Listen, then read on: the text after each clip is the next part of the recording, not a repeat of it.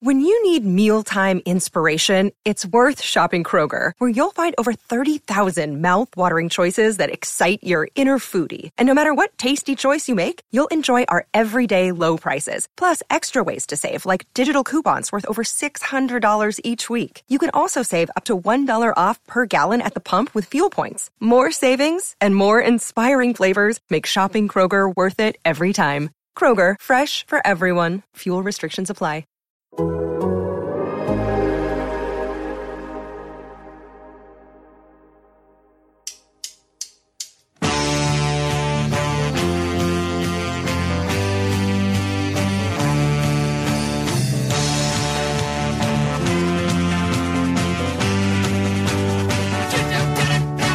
Welcome to the Total Soccer Show and our latest listener questions episode. My name is Ryan Bailey, and joining me today is a man who ran the risk of being cancelled on Twitter this week by admitting he wouldn't mind a round of Premier League fixtures being played abroad. Ooh, Graham Ruthven. Oh no, I feel like this is going to end badly for me. They're going to come after me with the pitchforks and the fire. This will be the end of Graham Ruthven. I fear, Ryan. Yeah. Okay. There's worse ways to go out, Graham, I could say. But I will say I was quite against this idea, playing a round of Premier League fixtures abroad, Graham. You know, It's tradition. How dare they take a home game away from one of these teams? And I could see lots of problematic issues with it. But the more I thought about it, the more I thought, why not? Yeah, I mean, there are absolutely issues with it. I have concerns over the kind of the parity of the league, how our team's going to give away one home game and still have that structural and competitive integrity of the league season. I do have concerns over that. I would also have concerns over one game leading to two games, leading to three games to, all of a sudden Burnley play their home games in Jacksonville. I would have concerns over that. But if it was safeguarded as just kind of one round of fixtures per season, yeah, I don't really have much of an issue with that. If it was competitive in terms of like maintaining the integrity of the season, I don't have much of an issue with that. There are fans around the world. Let's give them some proper football to watch. I was taken out of the room there by the idea of Burnley and Jacksonville, two of the most different places I think I've ever visited, Graham. Goodness me. Yeah, well, an experiment. Let's see how that goes. Well, also here with us today, Graham, is a man who hasn't expressed his view on playing Premier League games abroad, but I'm hoping he's going to do that right now. Joe Lowry. Whatever it takes to get Burnley doing a reverse Jacksonville Jaguars, I am all for that. So that is my opinion. Let's make it happen, folks. All right, Joe, what exactly do you mean by reverse Jacksonville Jaguars? Like playing backwards in Florida? No, the Jaguars just, when the NFL is putting games abroad over in England, it felt to me like it was always the Jaguars going to play in Wembley or wherever they're playing. Whether that's because of the ownership having ties in England, or I don't know exactly what all the details were, but the Jaguars did play a lot of games abroad, and they're also just not very good. So I think it works on a couple of different levels, Ryan. Well, the NFL does play a lot of games abroad as well, Joe. I think the issue is it's maybe taking a game away from a Premier League team or two. This would be maybe the idea of Burnley playing, say, Aston Villa in Jacksonville. Maybe that's not the biggest draw in the world as well. What would you think, Joe, about maybe the League Cup or the Charity Shield or one of those less important games going abroad as like a tester first? What would you think about that? I mean, it's good for the American fans if more games are in the States, right? Yeah, I mean, I don't have any issues with that. I feel like I'm not the right person to answer this question. Ryan, I think you are probably the better person to answer this question because I don't have the emotional ties to English soccer to really feel for the integrity of the game, because to me, yeah, why not, right? Why not? I understand, okay, maybe it's just a money grab here. And that's probably true no matter how you spin it. But I'd love to see the Community Shield maybe not in Florida, but somewhere in the United States, right? I'd like to see more games. La Liga's thrown out this idea a bunch in the past of having games in the US. I think there's opportunities to do that. And from my perspective, it would be fun. From your perspective, though, Ryan, I can imagine it might not line up quite with mine. Wimbledon basically did this already anyway by playing their games in a foreign land, Milton Keynes. All right, Graham, you had to ruin the fun, didn't you? Thank you very much. By the way, no Taylor Rockwell here today. He's actually at Tottenham Hotspur this week. They already have a wise, beardy man there, and they thought if they got another one just like him, the team might actually get some sort of identity. I'm not sure if that's working out. But I did think the Nuno Rockwell partnership. New Rock? What do we think? Like Limp Bizkit and Papa Roach, they're sustaining their success, aren't they? Right? Yeah. Yeah, I mean, I'm not sure how many, if those references kind of age us quite a bit. I don't know how much Joe knows about how, like, what we're talking about here. But yeah, sure, New Rock, let's go for it. Joe, you've heard of Limp Bizkit, right? Yes, I have, but mostly just because I've done this show with you for about a year now, so that's most of the tie-in. Oh, I've never felt more old, Joseph. Oh, thank you very much. All right, You're I welcome. think on that note, we should probably get to some listener questions. Why don't we do that? We're going to start off with one from Kenneth Seiden, who says, what is your take on UEFA proposing a salary cap / luxury tax system? How will this differ from FFP if it is still revenue-based? And the primary way teams got around FFP was by, in quotes, cooking the books. Graham, there have been reports of an alternate system to FFP being placed as early as next year. FFP, of course, which regulates spending in relation to turnover. That was brought in 11 years ago. Wow, time flies when you're having fun, doesn't it? According to the Times of London, under the planned system, the new system here, clubs in European competition would be limited to spending a fixed percentage of their revenue, possibly 70% of their revenue, on their salaries. So any clubs breaching that cap would have to pay a luxury tax, under which the equivalent or more of any overspend would go into a pot to be redistributed. What do we make of this, Graham? My initial take here as to how different it is from FFP is it's still an attempt to regulate club spending, just dressed up very slightly differently, and could probably still have those books cooked should there be a desire to do so.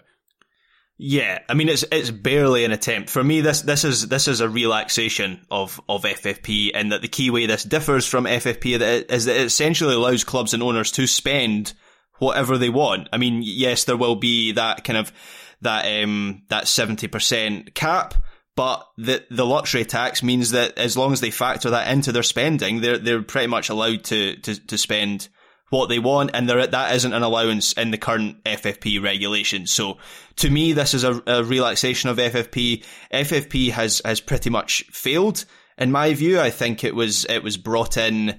There were two sides to it. Obviously, there was the way it was publicly sold, which was a way to stop clubs essentially going bust and spending beyond their means. We had a period particularly in English football, it seemed, where a number of clubs were spending beyond their means. The way that this was sold was to stop that from happening and to kind of safeguard the future of those clubs. However, within the elite, the clubs that really pushed for this and pushed it through, it was a way to stop any more clubs crashing the party and dividing up the pie into any more pieces.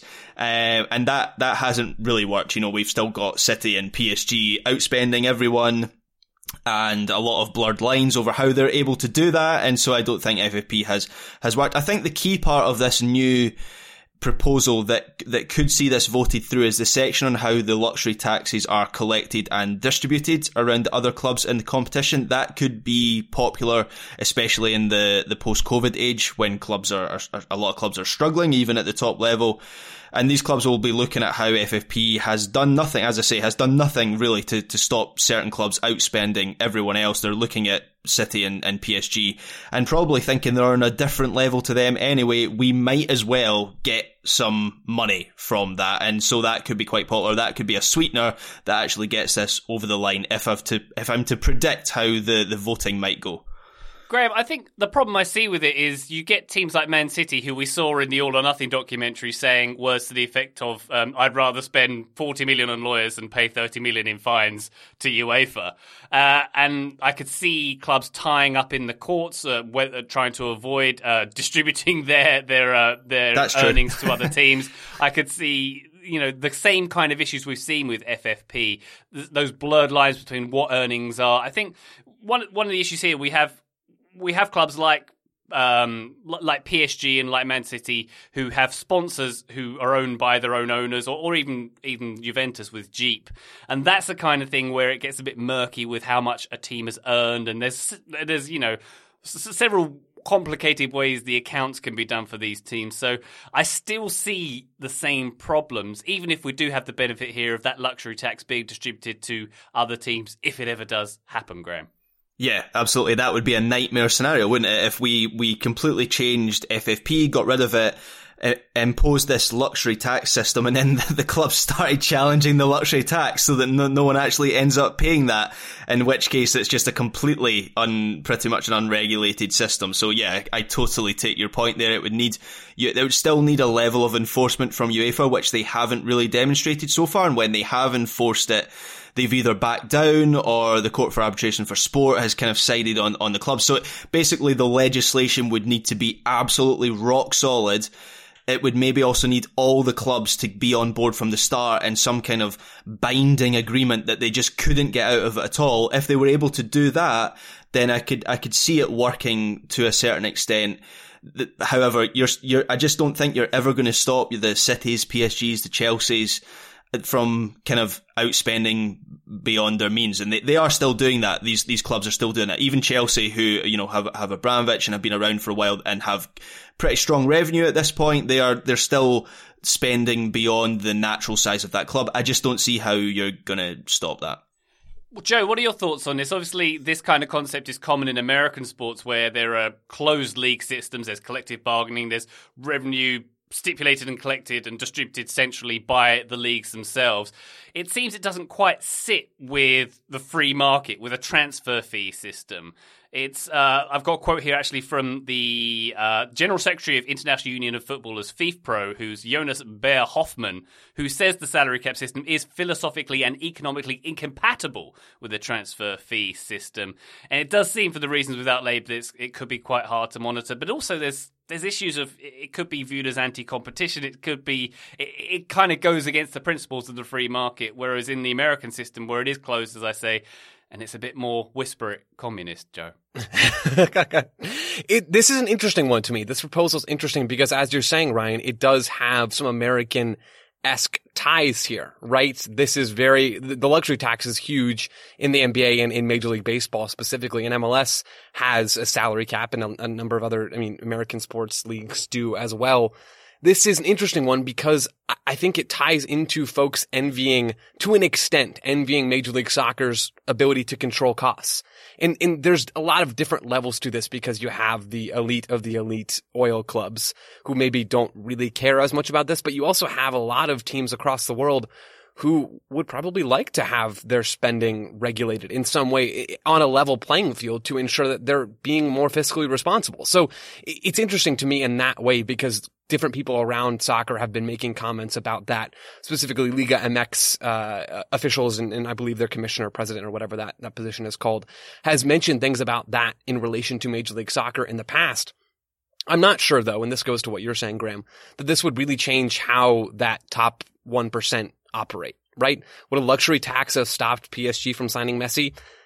Almost certainly not, right? I don't see it necessarily making that big of an impact. And if anything, I could see this idea of the salary cap being based in a revenue percentage. I could see it theoretically hurting slightly smaller clubs, right? I know this proposal, I believe, is only applying to teams in European competitions in UEFA, but still, there's a big range between the top and the bottom of teams entering the Champions League or entering the Europa League. And having that be a percentage of their revenue, I imagine, would hurt the smaller clubs because they don't have the same revenue pool to draw from. So I know some of those things still happen now, but it seems like maybe some of those differences in classes between clubs could be emphasized and reinforced with a system like this. So I don't know if this is a good idea. I think a lot of it depends on how it's executed and how UEFA, actually enforces it. It is fascinating to see this proposal popping up and to see this idea that is more inherently American, in at least American sportsy, popping up other places, but I don't know that this is going to cut it, guys. A good point you raised there, Joe, about to whom these rules would apply, because lest we forget, we talk about FFP in the context of the biggest clubs in the world, but it's, one of the primary reasons it's set up is to stop, Derby counties and Portsmouth and those kind of teams overspending their revenue as well. So it's not right. It's not just for the European elite as well. So that's and it's important to note that this wouldn't apply to them if it were to replace FFP, which might take away some kind of safeguard for smaller teams. Graham, I'm reading that the European Super League, RIP, one of its concepts was a 55% salary cap. So we're talking 70 to 80% in this new fangled FFP replacement. The European Super League would have limited those teams to 55%, which seems like a lot of those teams would have said, nah, not going to do that. Perhaps, yeah, but there are a lot of teams, I know, for instance, Bayern Munich have been very public. I know they weren't involved in the Super Club, but they are an elite level club, the Super League, but they're an elite level club, but they have been very vocal on how they feel that some form of salary cap would be beneficial. Real Madrid and Barcelona, I know Real Madrid are, Perez has, he was obviously the figurehead of the Super League, so I assume that if this was in their proposal, then he was in favour. Barcelona are very close to Real Madrid at the moment, and they're in financial ruin, so maybe they wouldn't have been against it. So if you actually eliminate club by club who would be against a salary cap, you're maybe talking the top four in the Premier League and PSG. Other than that, maybe this a salary cap is quite a popular idea. Is it popular on this podcast, though, Graham? What do you think? I don't know. I don't know. I'm always wary of. I always think it's a bit strange when people get really angry about what football players are getting paid. A lot of these guys are working class guys who have come from nothing, and I actually think it's quite good that they get paid their market value and that these billionaire owners are maybe not hoarding the cash and they are giving it to the guys on the pitch who are actually doing the work and who are the ones with the marketability. So I would always want these players, these guys to get their market worth. But if it stops clubs, which are so important to communities and their institutions, and they mean a lot to fans, if it stops them going bust, then maybe a compromise somewhere in the middle where players are still able to get paid a lot of money, but clubs aren't, spending themselves into the ground. Maybe that would be a good thing. It would indeed, yeah. And I think I don't like it in the context of these bigger teams as well, because I think if you have the free market and you have mega multi-billion-dollar teams like this and they do what they like, then to suddenly limit them with these kind of caps, I think is a bit anti-competition and a bit against the spirit of this capitalist nonsense that we all like, frankly, Graham. And maybe we should... And if we're all truthful with ourselves, we do quite enjoy seeing Messi, Neymar and Mbappe all playing on the same team, and the Galacticos all being on the same team, and Man United having such a brilliant attack. It's all very experimental. We all kind of want to see it if we're all being truthful, I think. Indeed, Graham. Indeed. Thank you very much, Kenneth, for that question. Here's one from Shreyas Ramani. Hey, Shreyas. What is the situation, asks Shreyas, with soccer broadcast rights in countries outside the US? I need to invest in 3 to 4 streaming services, but I feel very spoiled here, being able to watch games from pretty much any major European, North American or South American league. And during the last international window, you could watch any World Cup qualifier outside of South America with subscriptions to ESPN Plus and Paramount Plus. I have a feeling that other countries aren't quite as lucky. Gents, I would suggest Shreyas is right in saying that the US are very, very, very spoiled when it comes to the broadcast rights of games that we can watch in the US. Just alone, Graham, with NBC showing every single Premier League game, all 380 of them, you need your standard cable subscription to something like Fubo or a more standard cable package, and your Peacock subscription for $5 a month, and that's pretty good value for the Premier League alone, Graham. Yeah, absolutely. When it comes to TV coverage of soccer, the United States, and I've referenced this on this podcast before, the United States is better served than pretty much any other country on earth. I haven't come across a country that has better coverage of the game on TV, and I'm frequently quite jealous of the amount of soccer that you guys have at your fingertips. First things to say is, in the question there, ESPN Plus and Paramount Plus are mentioned. There is nothing like that in the UK. There isn't any streaming service with rights from a number of leagues and competitions all in one place. Obviously, we do have streaming, but it is just streaming of the live broadcast that's on Sky or BT or anything like that. There's not kind of like a Netflix of soccer like maybe ESPN Plus is. We don't have that. There's far greater fragmentation of rights in the UK, so Premier League rights are spread across Sky Sports, BT Sport, and now Amazon Prime as well. They've got Premier League rights. Champions League and Europa League are on BT Sport, but qualifiers are on Premier Sports, while Serie A is also on Premier Sports, and La Liga is on its own channel, La Liga TV, and all these subscriptions are not cheap. Sky is, depending on what kind of package you get, Sky is between £25 and £30 a month. BT is, I think I pay £15 a month for BT now, or maybe even more than that. It might be £20 a month. It seems to go up a lot. Premier Sports is £10 a month. It is a fortune to watch football. And the other thing to say is we don't have the breadth of offering that you have in the US. So not only do we not have the number of leagues, but we don't have the same number of matches broadcast. You know, in a weekend where there's 10 Premier League fixtures played, only 5 are broadcast live. Nothing is allowed to be broadcast between 3 and 5 on a Saturday due to a TV blackout, and that's agreed by all clubs and the FA, who, whether you agree with it or not, they have this belief that is better for getting fans to go to particularly lower league games. You know, they have this idea that if Man United are on TV at 3 o'clock, that maybe fans who would go to a lower league game would stay home and watch that rather than go and support their own team. There's some research there's some contradictory research on that and a little bit of debate, but that's the belief. And all this changed during the COVID pandemic when every match was shown live on TV due to fans not being allowed in the stands. And I am quite surprised that fans, clubs, and particularly the broadcasters have gone so willingly back to the old model for this season. You'll remember I was talking about the Cristiano Ronaldo's second debut for Manchester United. That was a 3 o'clock game on a Saturday, was not on British TV, which was quite incredible. So yes, absolutely. Other countries are not as lucky as the US when it comes to soccer coverage, and one of those countries is the United Kingdom. Yeah, very much inclined to agree with that, Graham. And as much as the US fans can complain about, having to pay extra for Peacock for $5 a month, you're hammering home there that 3 different subscription services from 3 different companies you need to watch the Premier League alone in the UK, the host nation of that league. I also ran some numbers for Italy, where I am at the moment. So if you want to get Sky Sports Italia, which you can watch all 380 Serie A games, that's €32 a month, so something like $40 a month.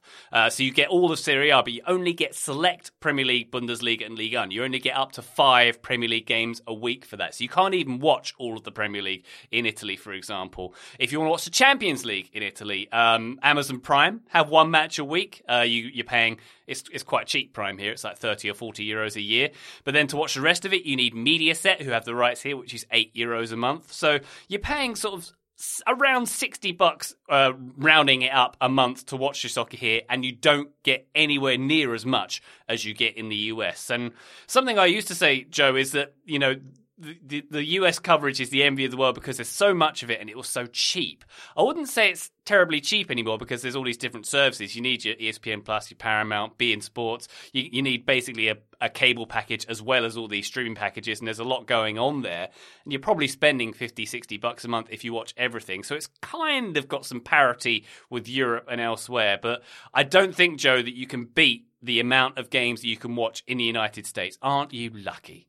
Oh, I'm so lucky, guys, and I'm uniquely lucky in terms of the people on this show right now. One thing that I think is especially beneficial about how soccer is broadcast in the US is the amount of lower league games that we can watch. And that's not as relevant to a lot of people right now. And by the time that USL League One and USL Championship are relevant, maybe it'll be a different discussion and ESPN Plus will cost double what it costs now. I don't know. But I think it is awesome that I can turn on ESPN Plus and watch any, with the exception of the few nationally televised USL games. I can turn on ESPN Plus and watch any USL game. I can watch Phoenix Rising. I can watch whoever, right? It's something that is not done in a lot of other places. And we've talked about that on the show before, right? Ryan, you and Graham have both discussed the challenges of watching streaming or getting the broadcast for lower league games in the United Kingdom. That's not something that happens in a lot of places. So there are other countries. Like Canada, I did a lot of research into Canada for this question. They have Media Pro, which is One Soccer that does CONCACAF games, tournaments, Canadian Premier League, the Voyageurs Cup, which is their domestic cup competition. They have Bell Media, which is TSN that does MLS and Leagues Cup and La Liga and some national team games. They have DAZN. I'm not really sure how to pronounce that actually, but they have the Premier League. That's and they right, have, yeah. Okay, perfect. Thanks, Graham. And they have Champions League, and Sportsnet does Bundesliga, and it looks like Fubo. You can get Fubo to find Serie A. There's some difficulties there. So you can watch games. If you're in any of these countries, you can watch games. You can find ways to do that, but it is pretty straightforward here in the United States, and the depth, not just the breadth, like I can watch games all across the world, but I can also go down into the pyramid here in the United States. That's something that I'm especially grateful for.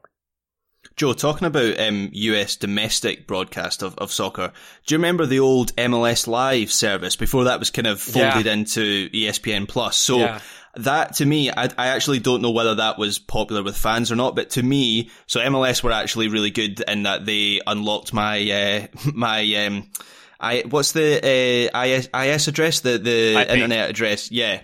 They unlocked that for me so I could get that in the UK. And watching games through MLS Live was like the future for me. The fact that I know that the TV games are blocked on MLS Live, or were blocked on MLS Live, but the fact that I could watch any game in the league live as it was happening, all on this streaming service, that is just completely unheard of. Even now, like that doesn't exist. I mean, I follow in the English lower leagues, but Ryan was telling us a few weeks ago of his opinion of iFollow. It's rubbish. Yeah, MLS Live was like something I'd never seen before, and as I say, like particularly in Scottish football, we don't have anything like that at all. Like that was a brilliant service, and that's the kind of thing that makes me feel we're like so far behind the US in terms of broadcasting. I am not living in the US at the moment, but I still have a Fubo subscription. I still have ESPN Plus with the Hulu Disney package. I still have Paramount Plus, and I have ExpressVPN. So you can put all those elements together, and I'm still watching myself all of the US soccer coverage. And there's a reason I'm not doing the domestic Italian package. For one, I don't speak Italian, but also because the coverage in the US is so good, and I really appreciate it.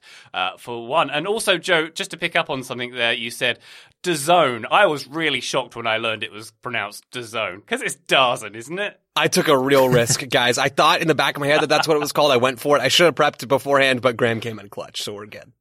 Yeah. DAZN. Why is it DAZN? I don't understand. Is this a young people thing, Graham? So, I don't know, but I quite like them. Like they're going to buy BT, Ryan. Have you seen that story recently? That, yeah. So they're going to get into the Premier League, like English domestic Premier League rights, and they're one of the companies that I see what I was just talking about with MLS Live and streaming and so on. Like they're the company that I think could actually change that, and they could do. Maybe I'm going slightly over the top, but the way that Sky kind of changed football in the early 90s, I think there's potential for DAZN to do that in England now if they really go after it. So yeah, we better all learn how to pronounce that, because I think they're sticking around. They will be. I think Graham may even be competing for US rights, because lest we forget, I think we mentioned this on a recent podcast, NBC's deal, their 6-year deal, is up at the end of, I think it's at the start of next season or the end of this season. And it could be Amazon, it could be one of a numerous companies who show the Premier League in the US. And NBC do a very, very good job. So we'll see what happens next there. But Strauss, thank you very much for the question there. We'll take a quick break. We'll be right back with more questions. This episode is brought to you by Michelob Ultra, the official beer sponsor of the NBA. Want to get closer to the game than ever before? Michelob Ultra Courtside is giving fans the chance to win exclusive NBA prizes and experiences like official gear, courtside seats to an NBA game, and more.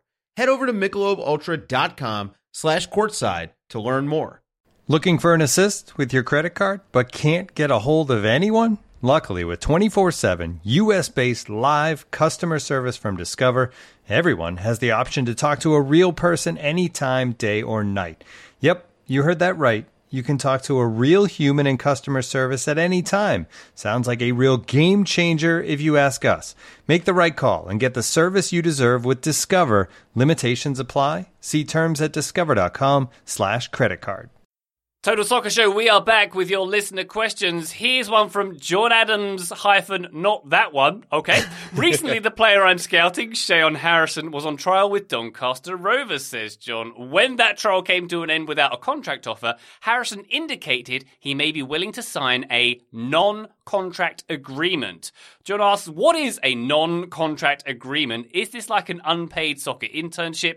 Does it ever lead to a full team contract? Gents, this one, I dug in pretty deep on this and I asked around a few people and I didn't get a concrete answer on what a non-contract agreement is. I was led to believe it is different to a pre-contract agreement. Graham, did you get anywhere with this one?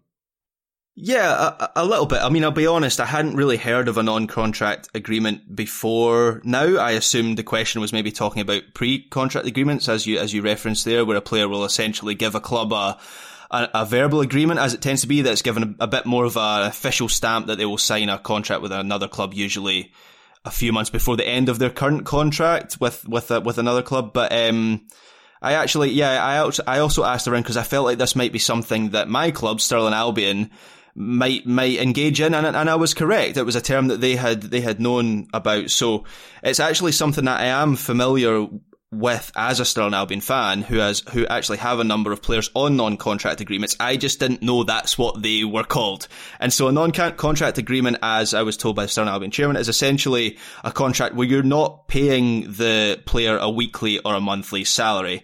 Instead, their payment comes from bonuses. So that could be an appearance bonus or a goal bonus or a bonus for winning a competition or finishing in a particular position in the league.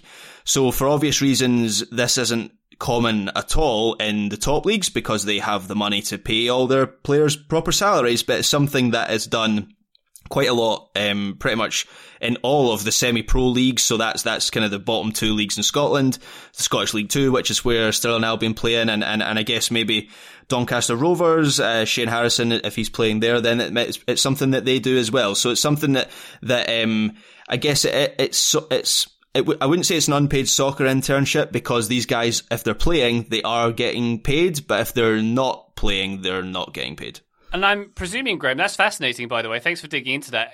I'm presuming it's not legally binding. It's just representing a commitment, like a signal of intent. Because in the case of Shane Harrison, he didn't actually end up with Doncaster. He's gone to Morecambe. Only played one game for AFC Wimbledon this year as well. Just thought I'd add that in. But it's not exactly ironclad, is it? No, I mean, it tends to be that these players can just come and go as they please, essentially, if they get a better offer somewhere else. The one thing that is a little bit more official is that these players need to be registered with the league at some point, at least with Stirling Albion anyway, with the SPFL here. So that's a slight complication. You know, there's limitations on how many clubs you can play for within the same league pyramid. But say you had a guy who was a bit part player for Stirling Albion, only made a couple of appearances, was registered with the SPFL, but then went to play in the Highland League or the East of Scotland League or the West of Scotland League in Scotland. That would be possible because it's a completely different league structure and so on. So yes, it's definitely a little bit more fluid having someone on a non-contract agreement. Oh, that's very interesting. And just to give the definition of a pre-contract agreement, which is something we were kind of, or certainly I was confusing it with to start off with. A pre-contract is an agreement between a player and a club committing to transfer the player's registration once their contract at their current club has expired. It's kind of like a promise ring, I guess. And that came along after the Bosman ruling of 1995. Pre-contracts can be signed up to 6 months before the expiry of current contracts. That's pretty fascinating. Joe, do you have any more to add on this? I kind of feel like I have a non-contract agreement with my streaming services, with my Fubo and my ESPN Plus, because I can leave when I like. No, Ryan, I don't really have anything else to add. Graham hit the nail on the head and even shined a light on some things that I hadn't found. So go Graham and go us, I guess, for nailing this question. Yep. Agreed. John Adams, not that one. I hope that one answered your question. Thank you very much for that indeed. Matthew Webber, gents, has been in touch. Here we go.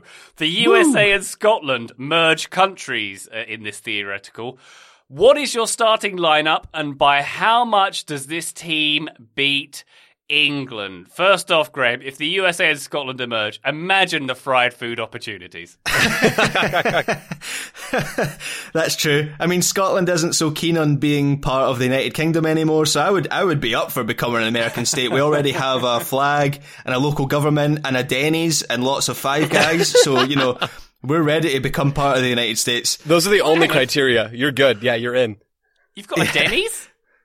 Yeah, well, the thing is, COVID killed it off, but I'm still telling people that we have a Denny's, yeah. Oh, and Harry Maguire's letting us all know that we've got Taco Bell in the UK as well. So it's all happening, Graham. It's all happening. But as for the question, the USA and Scotland merging countries, we're merging lineups here. Did you have anything approaching a lineup? I'm going to let you and Joe hash this one out, and then I'm going to come in for the final part about beating England. But go ahead if you've got something here. Yeah, so I have some ideas. Let's start off with the goalkeeper. Joe, I wanted to talk to you about this one because while Craig Gordon, I think, is a decent level goalkeeper, he's not playing at a high level in Europe, whereas you guys have while he might not be first choice, Zach Steffen, who is at Manchester City, but of course he hasn't been really first choice for the States, at least over the summer either. So can you shine a bit of a light on who our goalkeeper should be? Yeah, so I was planning on coming in ready to fight for Matt Turner, and then you just kind of ceded this one. Hey, we're one nation now, Graham. I shouldn't say fight or cede, but I think Matt Turner is the best option here. He's the best shot stopper in the U.S. pool. I think he would do very well stopping shots at a very high level in Europe.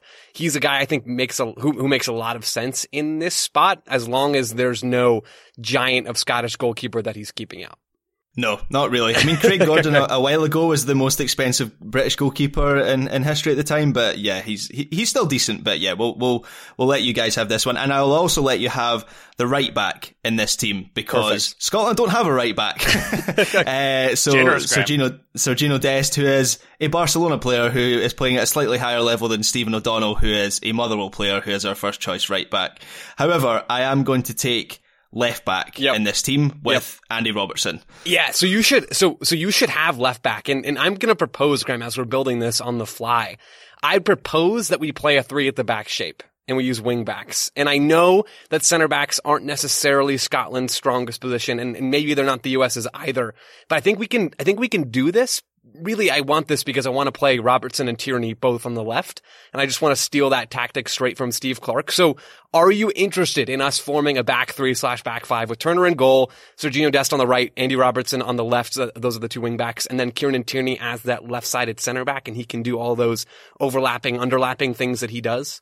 Yeah, so I think having Tierney and Robertson in the same team is definitely the way we should go. They have a really good relationship. The only thing there were 2 things that prevented me from going with that system was it forces us into some difficult decisions further up the pitch, where the American team have some better wide forwards than we do, and difficulty of how to fit them in. And also, Scotland and America, maybe you have a different opinion to me, but it seems like we're a little bit light on centre-backs. We need to find 2 more centre-backs to play alongside Tierney in that back 3. So have you got any suggestions? I do. So if we're flying ahead and we're going ahead with this back 3, John Brooks, Wolfsburg centre-back, seems to make sense for that middle centre-back spot.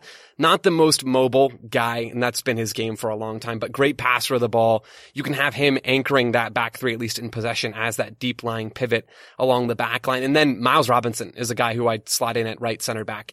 He's got mobility to cover for Brooks. Tierney can do some of that as well when he's not marauding forward. He's got mobility, Miles Robinson does, to cover for Dest. He's also a decent passer of the ball, not the most comfortable under pressure, but I think if you got Brooks in the middle, Tierney on the left, and Robinson on the right, I genuinely think that back 3 would work, with Robertson way out on the left and Dest way out on the right.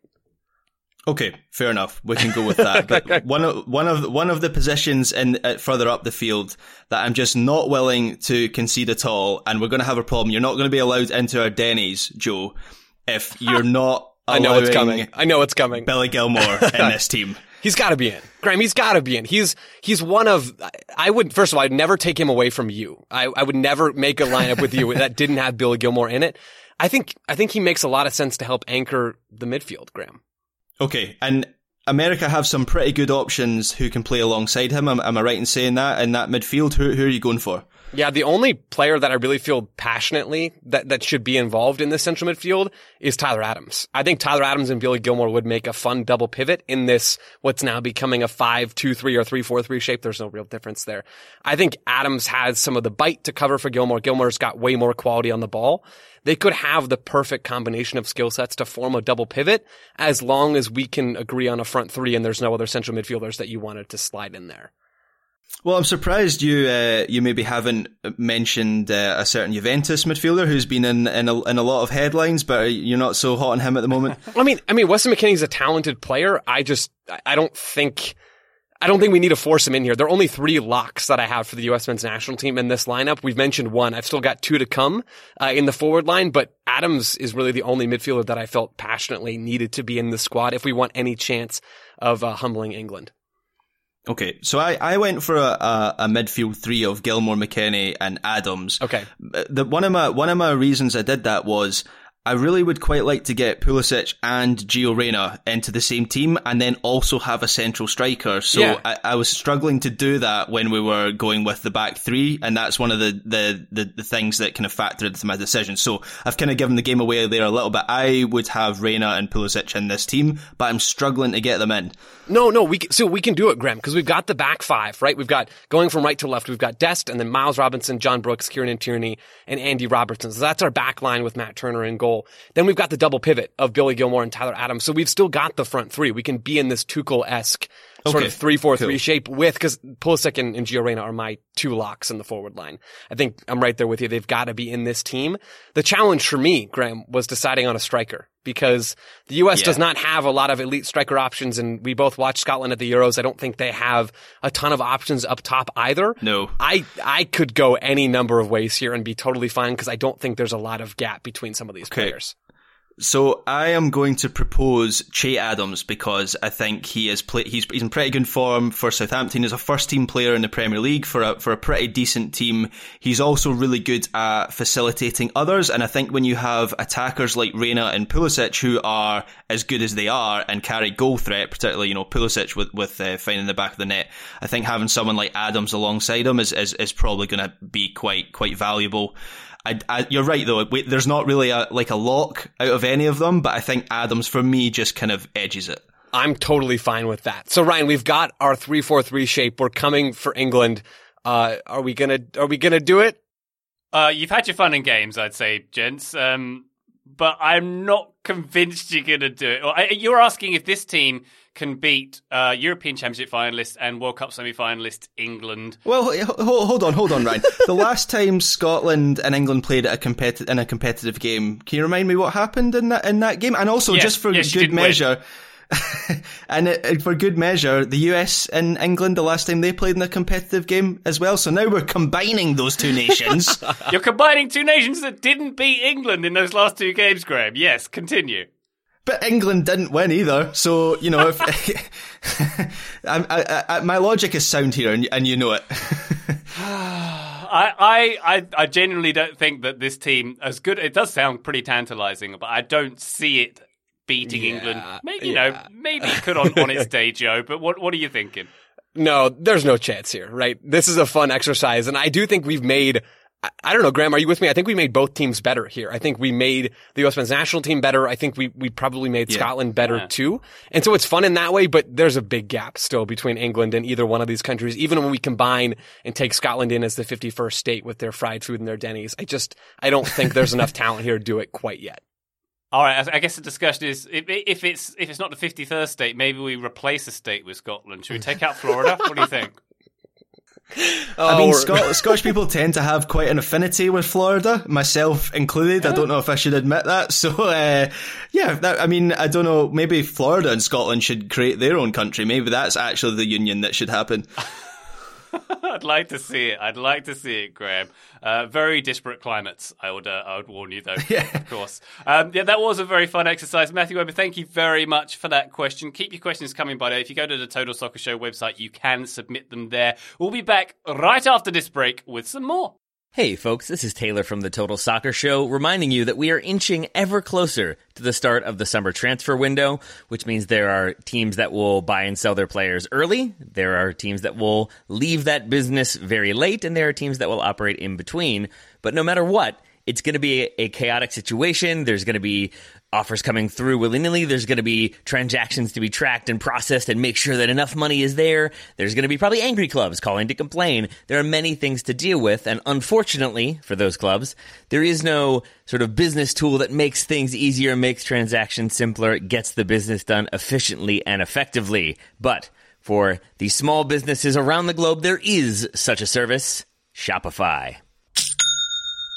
Shopify is the global commerce platform that helps you sell at every stage of your business. From the launch your online shop stage to the first real life store stage, all the way to the did we just hit 1 million orders stage, Shopify is there to help you grow. Whether you're auctioning autographed apparel or selling sleek kits, Shopify helps you sell everywhere. From their all-in-one e-commerce platform to their in-person POS system, wherever and whatever you're selling, Shopify's got you covered. Shopify helps turn browsers into buyers with the internet's best converting checkout, up to 36% better compared to other leading commerce platforms. And you can sell more with less effort thanks to Shopify Magic, your AI-powered all-star. And I really appreciate that about Shopify. No matter how big you are, no matter how fast you want to grow, Shopify gives you everything you need to take control and take your business to the next level. Shopify powers 10% of all e-commerce in the United States, and Shopify's the global force behind Allbirds, Rothy's, Brooklinen, and millions of other entrepreneurs of every size across 175 countries. That's as many countries as will be selling players in the transfer window this summer. Plus, Shopify's extensive help resources are there to support your success every step of the way, because businesses that grow with Shopify. Sign up for a $1 per month trial period at shopify.com/TSS, all lowercase.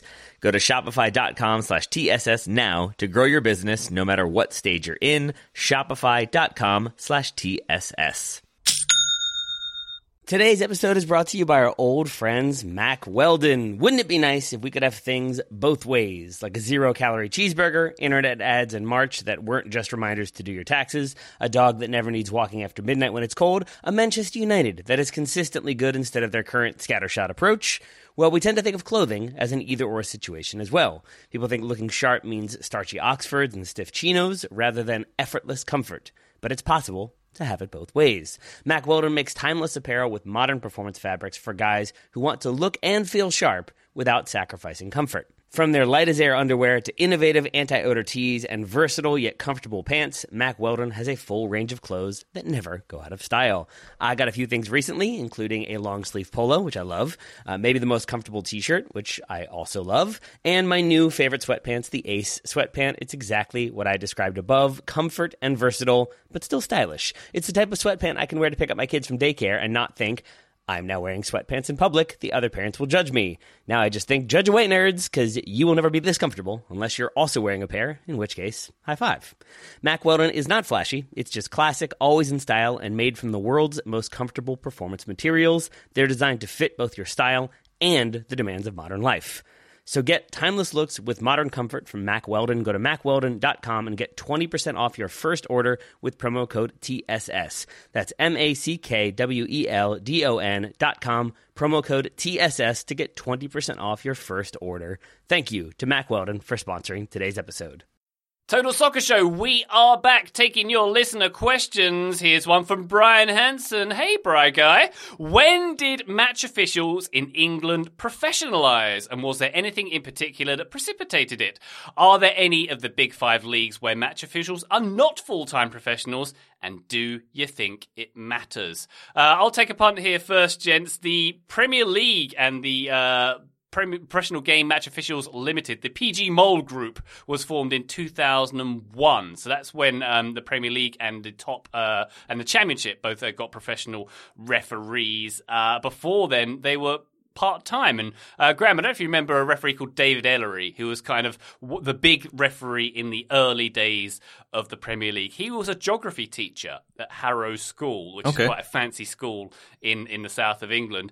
I was looking into him because I watched him ref many, many games. The Beckham goal from the halfway line at Selhurst Park, where I was present, he was the ref in that game. He was the ref in the Ryan Giggs game, the FA Cup semi-final, where he scored and showed everyone his lovely hairy chest. He was unable to referee at the 1998 World Cup because he had school commitments. He couldn't get the time off from his geography job to come and do the World Cup. So that's the way things used to be.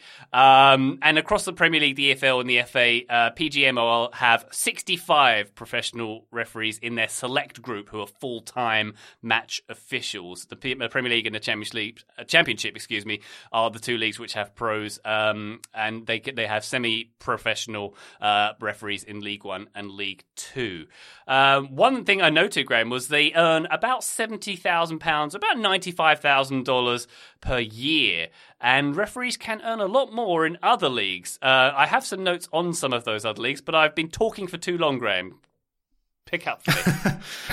Well, as a fan of soccer in a country where there aren't professional referees, so Scotland is kind of still stuck in the dark ages. We are not in those. When I was looking through some of the big five leagues, it seems like they are all professional. Is that correct, Ryan? Is that the information that you have in your research? That is actually not the information I have, Graham. Okay, go ahead. I have one professional league that does not have full-time professional referees. They're all paid, and we're talking full-time professionals. The Bundesliga.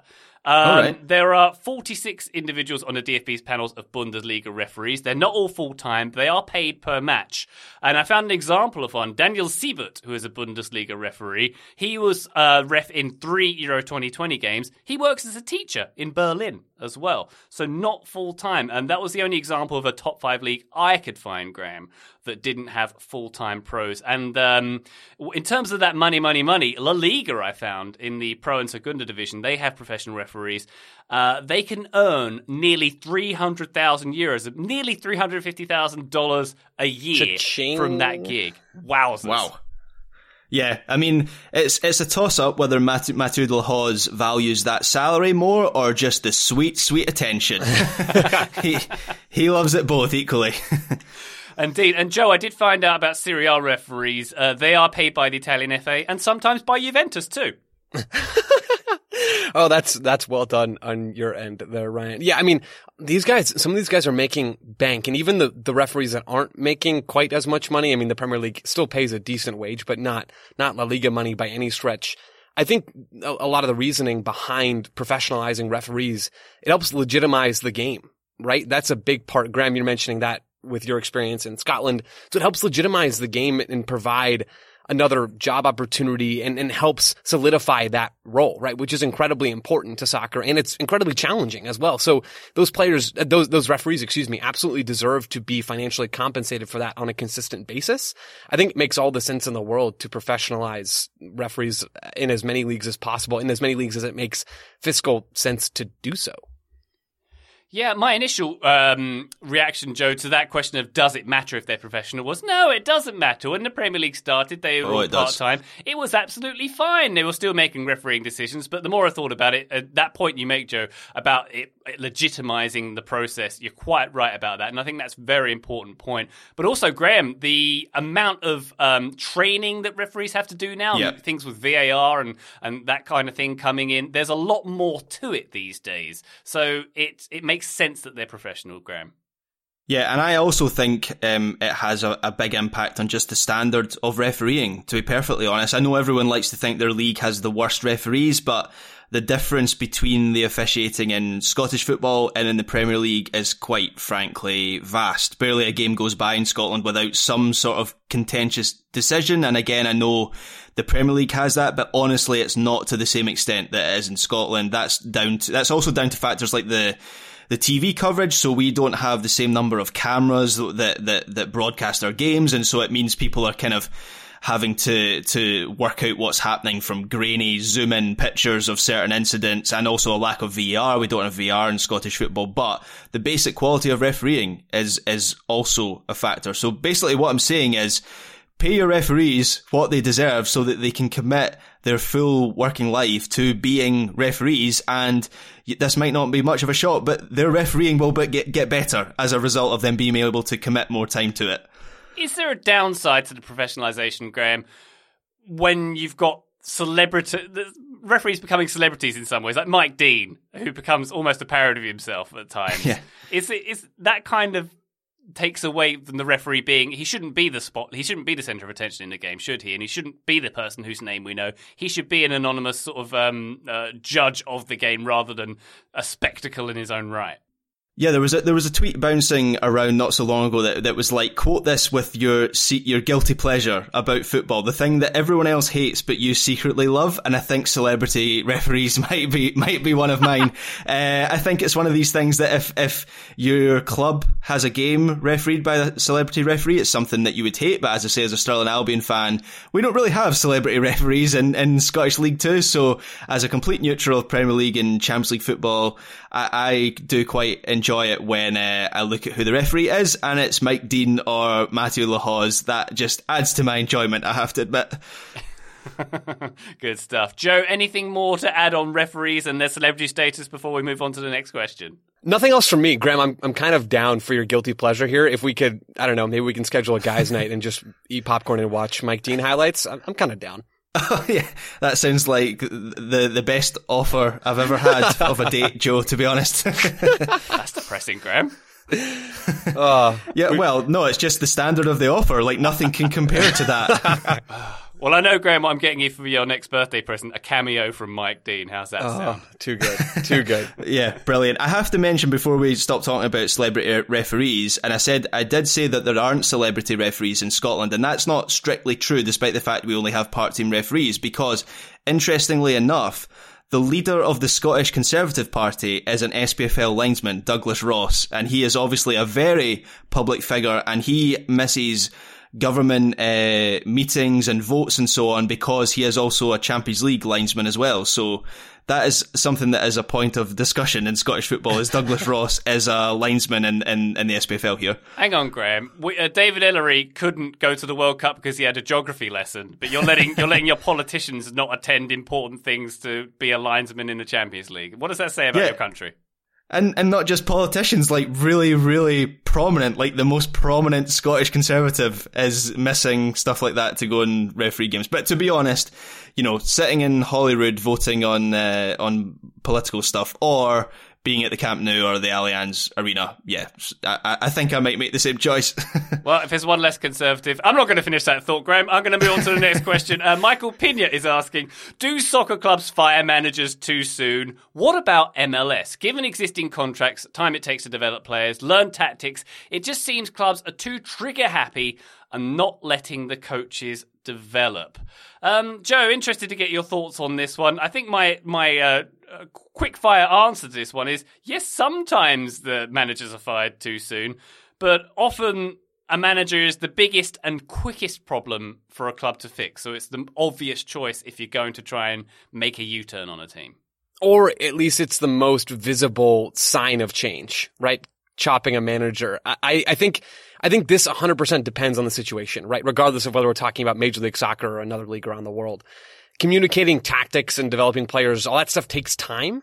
But, I mean, a lot of the best coaches are ones who can do things quickly. So there are situations where I think it makes sense to move on from a coach. So those things happen all the time. But I do think that clubs firing coaches, I think they do that a lot as a way of half-heartedly fixing the problem. Like, I assume we've all spent some time pulling weeds in our lives, right? It's when you pull the weed, but you really only get the top part off and there's still the root underneath. You haven't really fixed the problem, but it looks like you have, at least for, a few weeks until the weed grows back and you get another rain or whatever. I think clubs do that all the time with coaches. They cut the coach, they move on, they fire him or her or whoever, and that's their way of addressing the problem. Cincinnati, for example, this is a Major League Soccer example, but this happens everywhere. FC Cincinnati just fired their coach, Jaap Stam, after I did MLS Corner on Monday, so that's cool. Good timing. They just fired Jaap Stam earlier this week. Was Jaap Stam the problem for Cincinnati, their manager? Maybe a small part of that problem. Maybe 30, 40, 50% of the problem, but I'd bet it's not the real deep-lying issue, right? Cincinnati are bad. They were bad before Stam came.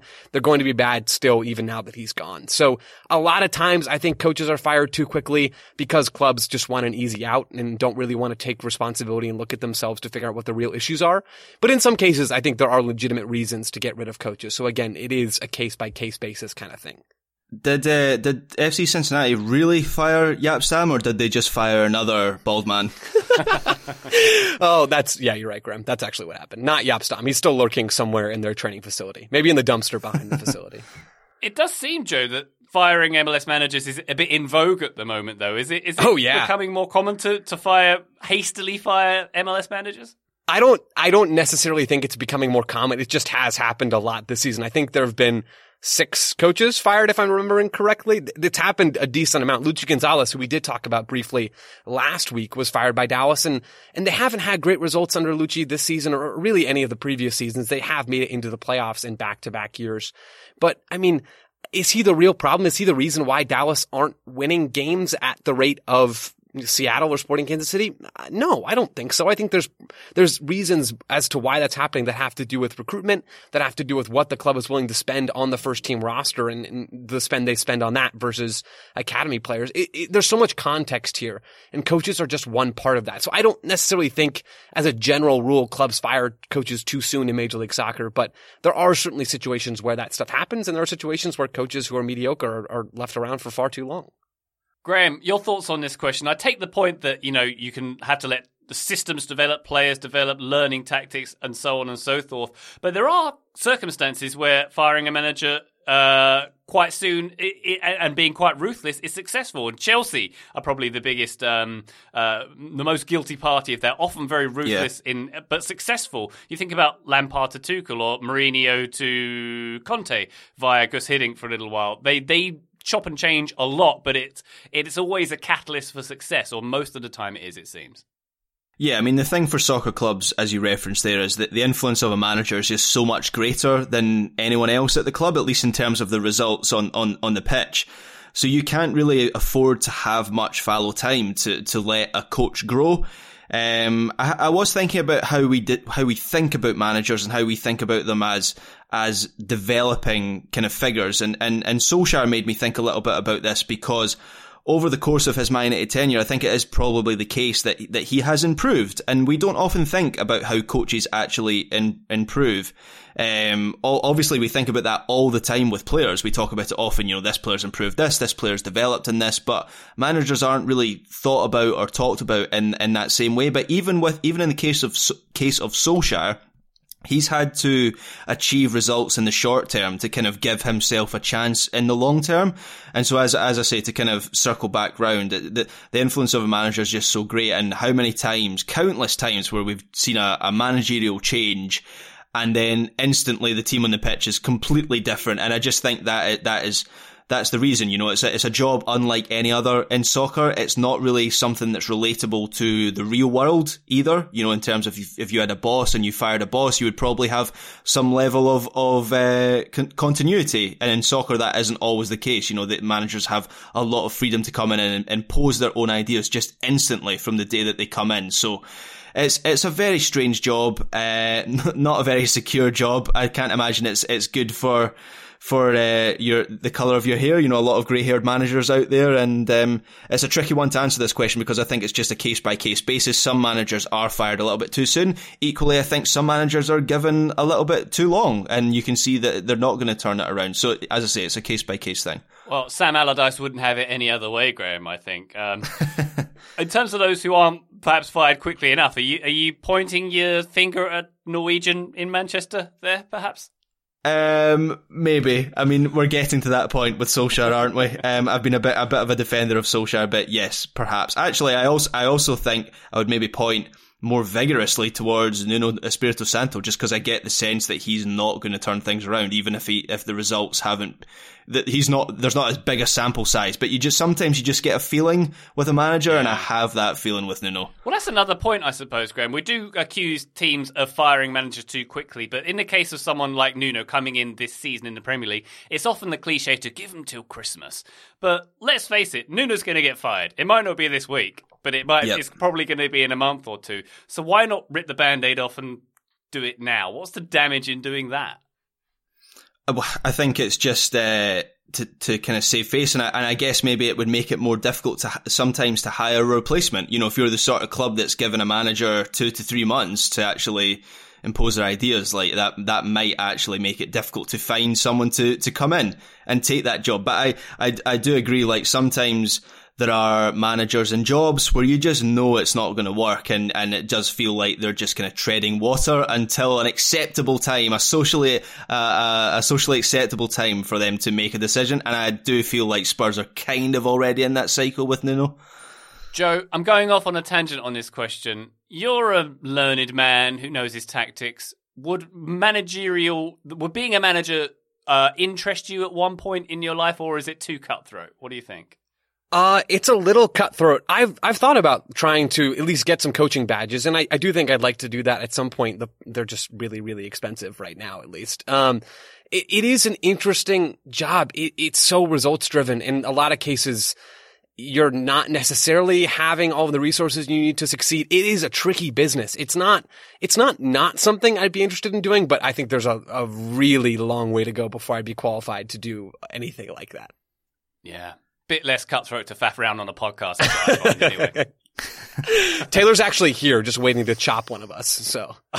The sword of Damocles hangs over us all, Joseph. One more question on this episode from Brian Avery, who asks, or who says, in the entire history of the US men's national team, how many players have been on clubs that were elite at the time? And Brian says he would define an elite club as one that would consistently be expected to advance out of the average Champions League group. So you're Sheriff Tirspol's of this world, I suppose.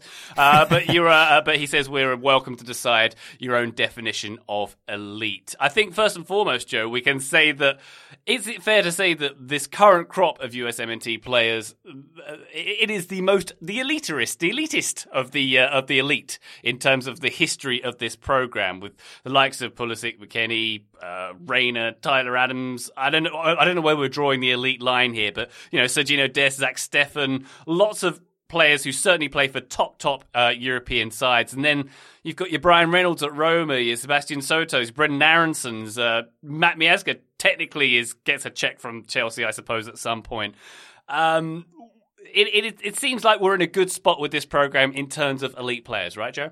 Yeah, this was an interesting way to look at development, or at least to look at trends in the U.S. men's national team player pool, because there's a high concentration of players at this elite level now who actually play and make an impact for those teams. Zach Steffen, not in that particular category. A couple others as well that you just mentioned, Ryan, not really in that category either. But I think there's more players doing that stuff now, and there's going to be more coming over from Major League Soccer soon. Caden Clark signed a contract with Leipzig and then was loaned back to the New York Red Bulls in Major League Soccer. He's going to be headed over there after the MLS season is done. You'd have to imagine that Brendan Aronson will likely move to Leipzig at some point down the line as well. So there's two more guys. Pepe's going to move to a strong team at some point in the near future as well. The list is going to go on and on. So the trend is real.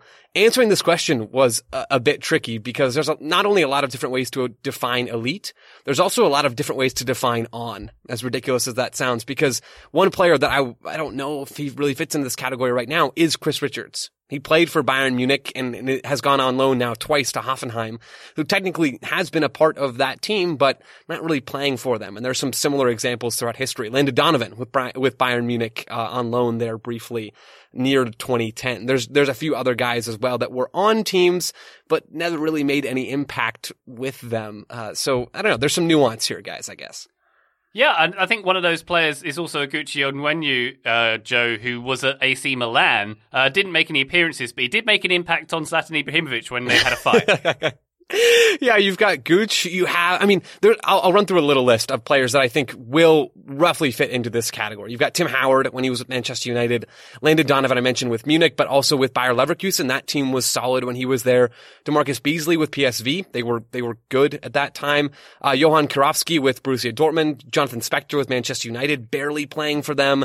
You've got Frankie Hejduk, who was on the Bayer Leverkusen team that made it to the Champions League final. Brad Friedel with Liverpool, then there's a bunch of others like in the youth team category. Gideon Zelalem was one that came to mind with Arsenal. I had to reach out to a group chat for a lot of these names, folks, by the way. So thank you to that chat for coming in clutch and helping us out on this one. So there are names in the past, but again, a higher concentration of names now relative to what we've seen in the past.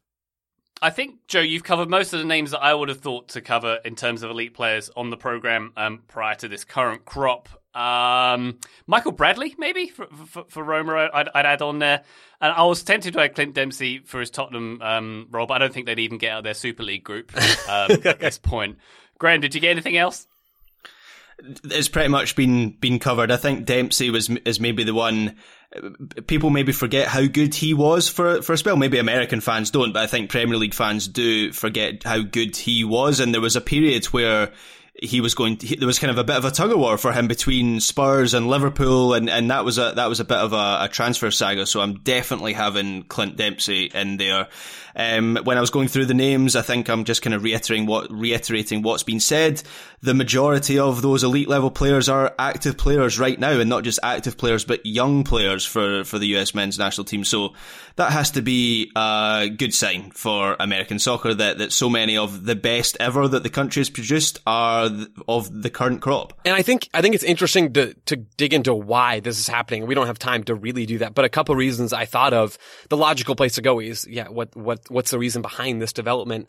A couple of reasons. Number one is American men's soccer is more on the map now than it's ever been, right? We were talking about broadcasting rights earlier, and that's a much different situation, but soccer is growing in the US, and I think that has a big impact on the eyes or where the eyes of a lot of these top European teams are going for talent. I've had folks tell me that every young American player in Major League Soccer is being scouted, right? You can't come up to Major League Soccer now without top European teams knowing about you, without Bayern Munich knowing about you, without Serie A teams knowing about you. That just doesn't happen anymore. And that's much different than it's been in the past.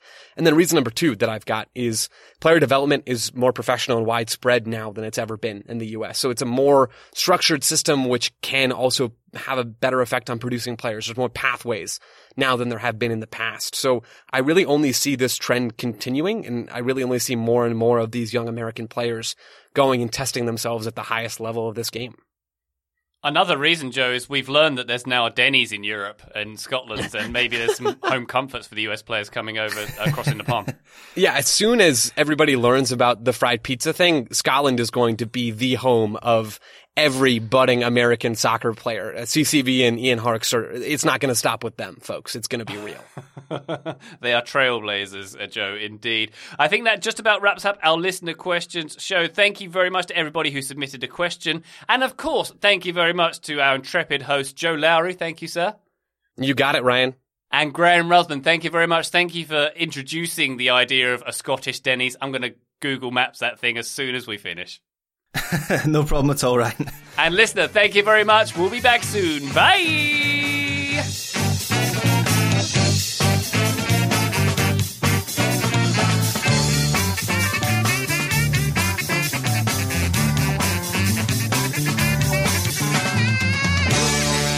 You gotta slice it.